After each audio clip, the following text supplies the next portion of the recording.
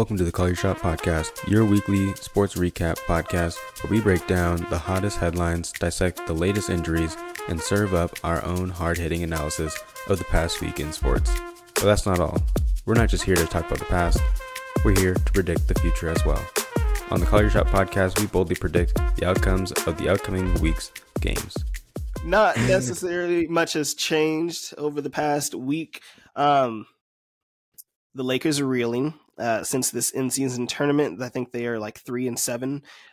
So we have a game against the Heat tonight.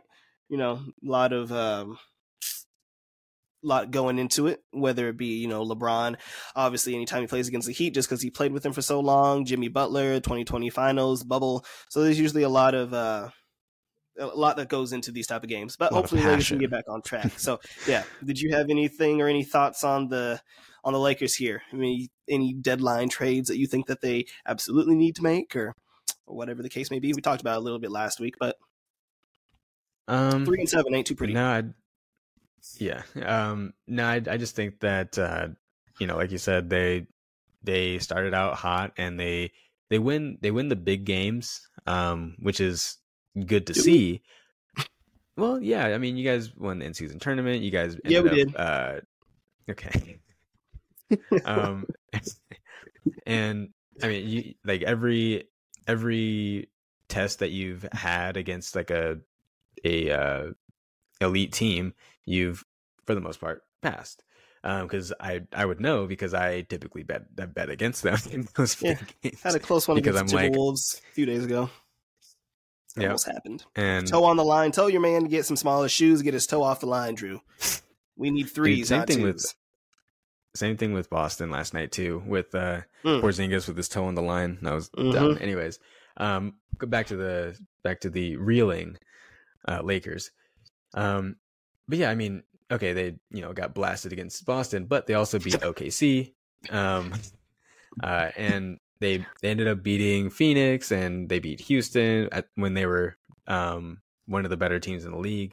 So, I mean, I don't know. I feel like they're competing against good teams, but then they go against just middle of the pack teams, and then they're just like, I think we're good. We don't need to win this game. Like we'll just be completely average. Thanks. Go ahead. I think we'll get it figured out. Hopefully we'll get it figured out. We need to. But you had mentioned OKC, who was what I was going to talk about next, have been probably the best team in the league over the past few weeks. They just beat Boston Celtics last night, and they are now sitting at 23-9, just one game behind the Minnesota Timberwolves, and only just a couple games behind for the best record in the NBA. They have wins over the past few games against the Celtics, the Grizzlies, the Nuggets, the Thunder, or the Nuggets, the Knicks, and the Timberwolves. So they've been honestly great. And, Shea has been clearly in the conversation when it comes to MVP, along with Embiid, Luka, Jokic. But Chet, honestly, been great. It's going back and forth, obviously, between him and Victor Wembanyama when it comes to Rookie of the Year. But if the Thunder finish as like a top 2 or 3 seed and they make the playoffs and they go deep, I don't know what more you can ask of Chet. Obviously Victor's playing on a team. It's literally only him. Speaking of which, Victor got kind of low-key posterized by John Morant. It was kind of a drive-by poster, but it was disgusting. But yeah, the Thunder have been absolutely great, and just talked about they, as of right now, would have the Rockets pick, and I can't remember what other pick it would be, but they would have 2 lottery picks for next season on top of their already great record, and they still have like 20 first-round picks over the next 7 years. So they're just in position to be an absolute great team, and over the past 15 years, the Thunder have been probably one of the best franchises when it comes to GM, when it comes to drafting, arguably in the league. So they look great. Even when they were in Seattle too. Exactly. Say it again. We need it. Okay. But yeah, they've been like, I think they're one of the teams too that of all the NBA teams right now that the market has just like completely wrong. Because a team that has a 29-3 or 29, 23-9 record overall, also has a 23-8-1 record against the spread. So basically, if they win the game, they cover, and that ideally shouldn't happen if you have the market rating correct. And I think that's one of those teams where we were just wrong, like flat out wrong. Like we knew that they were going to be good, but we didn't know how good that they would be. I didn't think it'd be this early. Again, say what? I didn't think it would be this early. I thought it would be like a year or two. Chet needed to develop more, but I mean, exactly. Wrong. Yeah, and they again, like they're passing, like you talked about, they're passing the test whenever they play against elite competition, more so than your Lakers over there. That's what I'm saying. But right now, they currently rank third overall according to Clean the Glass. You know, I love my Windex. And then in terms of the last couple weeks, they're third in terms of point differential, and then they're second in offensive efficiency at 126.9, which is ridiculously high. Only to, ironically, Boston, who was number one.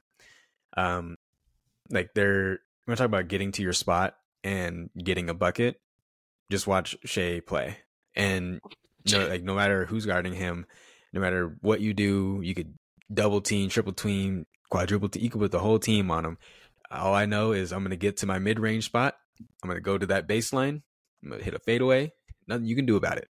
So, against great defensive teams too. Even a couple nights ago or last night when they played the Celtics, like Derek White and Drew Holiday, especially Drew Holiday, are some of the best perimeter defenders like in the league.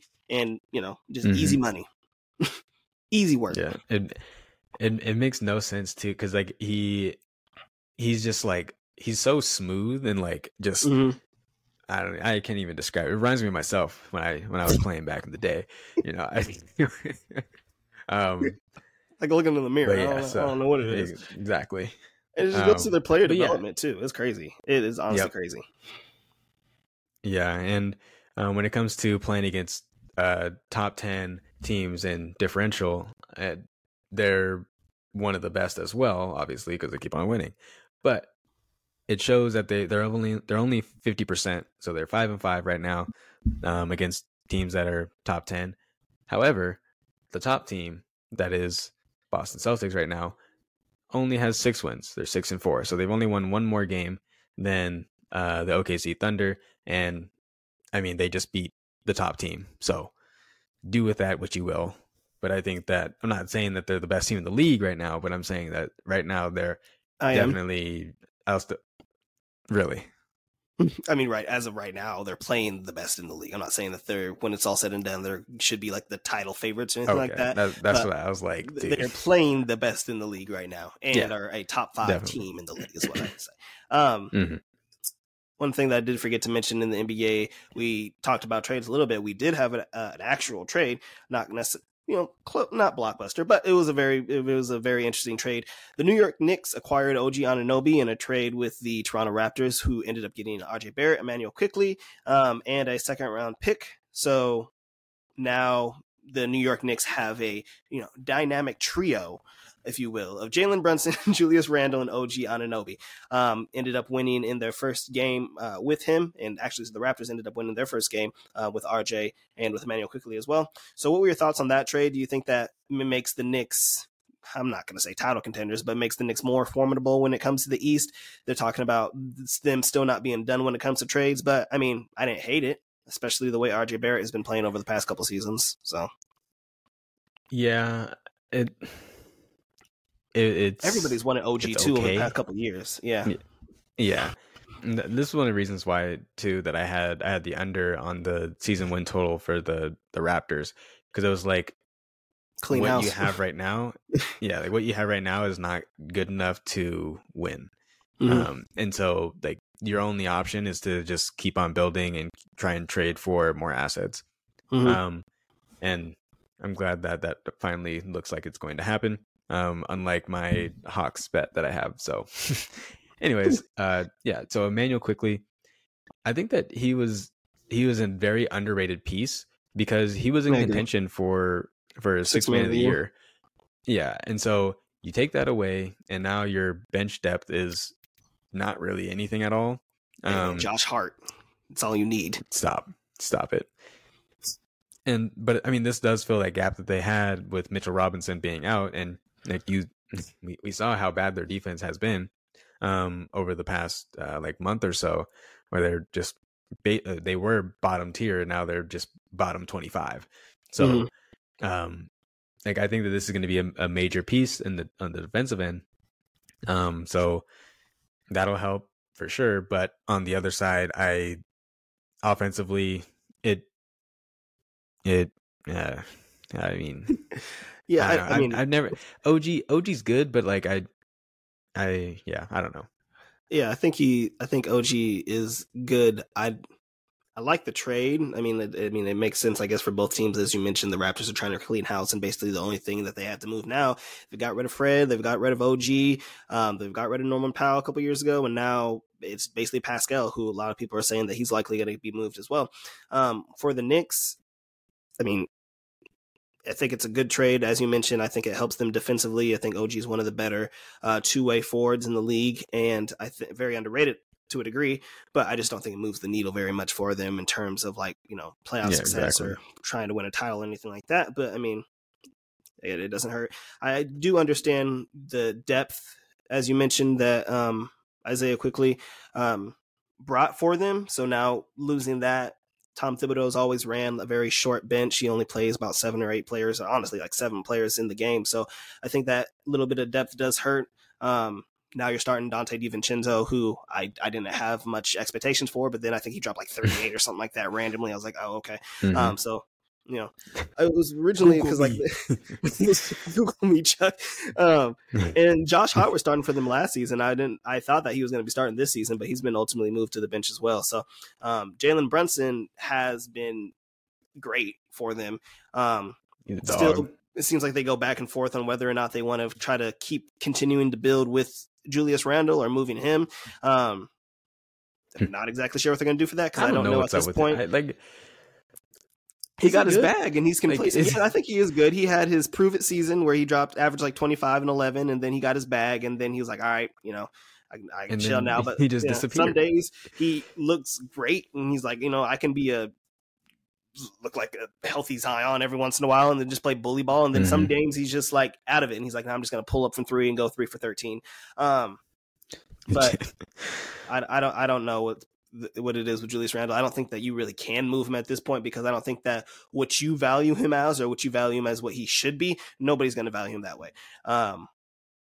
So I don't really know what you can do with that. And that doesn't give you many pieces if you don't trade him, that doesn't give you many pieces to build around him and Jalen Brunson. And now OJ Anunoby, I don't know if, I just don't think it moves the needle very much. I think that when the sportsbook came out and it had the updated odds of the Knicks making the Eastern Conference Finals and making the championship, it literally did not change. It stayed the exact same. Yeah. So there you go. And that tells you everything you need to know right there. Not that, Vegas knows, whatever, but, it just shows how like the impact of the trade was more foundational as opposed to actually like a blockbuster kind of thing. When it comes to Julius Randle, so far this season, he's currently in the 29th percentile when it comes to effective field goal percentage, which is not where you want to be associated with. So like he's not known as a defender, and he's not giving you offensive production. Like this is kind of funny.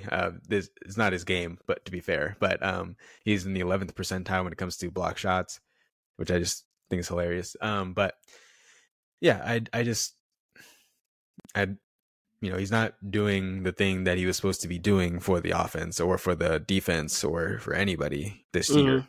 But I do think that, the Knicks can build around him and build around Brunson and try and add some more assets. I think that they need another guard. And like, because Jalen Brunson can't do it on his own. And he's definitely vulnerable on the defensive end too. So if they can get somebody in the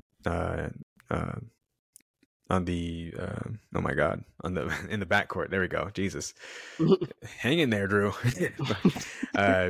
It's somebody in the backcourt there that can provide a spark off the bench like Emmanuel Quickley was. Then I think that'll be beneficial for them going forward. Yeah, that's pretty much all I had. Lastly, the Phoenix Suns have finally got their trio all together and all healthy when it comes to Kevin Durant. I know before the playoffs, it's crazy. Kevin Durant, Devin Booker, and Bradley Beal. They are currently 3-0 over the past 3 games since Bradley Beal has been in the lineup.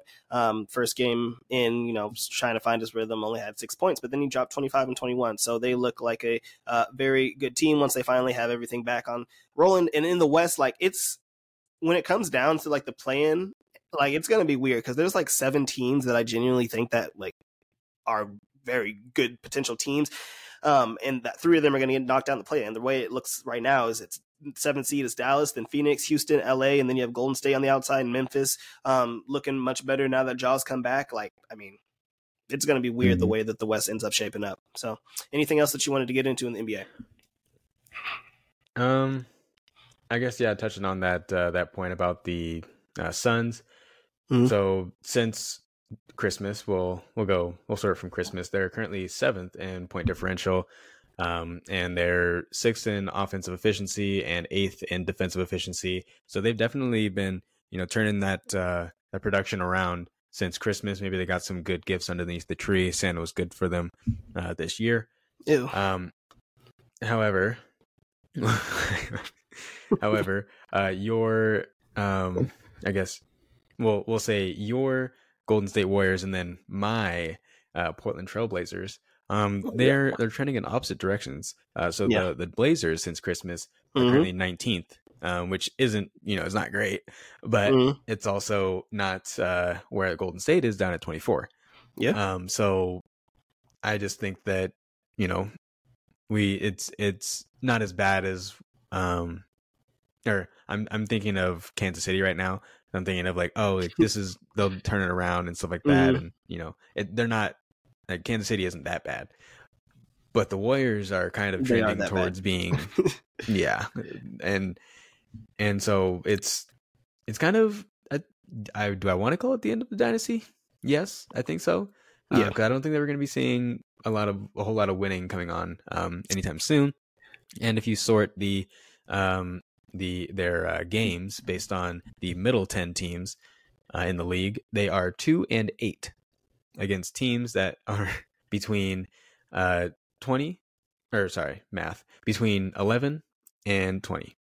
So that if you can't at least be what league averages is 500 against these middle teams, and you're 2-8, and then you're also 7-9 against top 10. I don't know. Yeah, it's tough. I don't know what the Warriors are going to do, and I still haven't really heard that much of an update on Draymond Green when it comes to the actual length of his suspension. It just kind of seems like just playing it by ear. The NBA hasn't come out and said anything. Yesterday, Steve Kerr came out and said that he's been away from the team. We're giving him his space, and he's giving us ours. I don't know what that means, but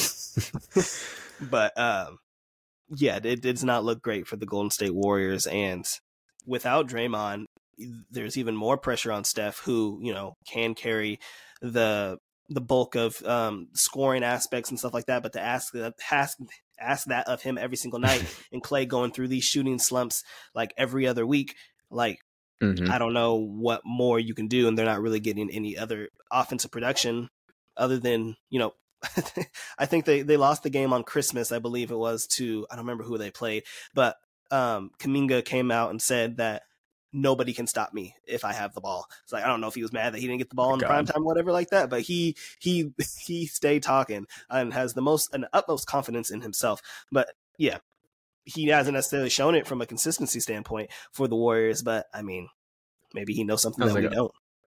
I was of all people to say that, Jamar Chase, I'm open. I'm always open. Legit. That makes sense. You are him. Kuminga? No, stop it. He said stop it. You're better than that. But that's pretty much all I had for this week. I think the only thing left is a little bit of Scoot Henderson appreciation. It's not over, so, Drew. Rookie of the Year race is not over. I'm here. Exactly. He has been Take this 12-5. It's fine. You know, he'll be improving every game, and he's shown that he has potential, which is good. He's not just a complete bust. To be a decent player in the league, and that is good enough for me. People were telling me that when he was drafted, he was going to be like John Morant, Russell Westbrook. I may or may not have said that too, but that's beside the point. You know, shooting-wise, you can't win them all. Yes. Yeah, I mean, so if you look over the past few games, he was against Phoenix, 7 of 18. That's good. That's solid. 17 points. And then don't look at the games against San Antonio. 9 for 21 and then 8 for 23. Yeah, we don't talk about that. I mean, at least they're allowing him to get that many shots up. I mean, that means they have some faith in him, because that's a lot of shots. Yeah, exactly. Especially if they're not going in. That's what I'm saying. Those are shots for Anthony. Exactly. Well, he was hurt against that makes sense. The second game against the Spurs. There we go. The first game against the Spurs was they got blasted. But yeah, I mean, he's not turning over the ball, which is good. At least in one game, he didn't. one game at a time. But I feel like going forward in the season, he's kind of figuring things out still, and he's moving a little slower than others, but that's okay. He's got time, and for God's sake, he didn't even play in college. Like, he only played in that academy or whatever he played in.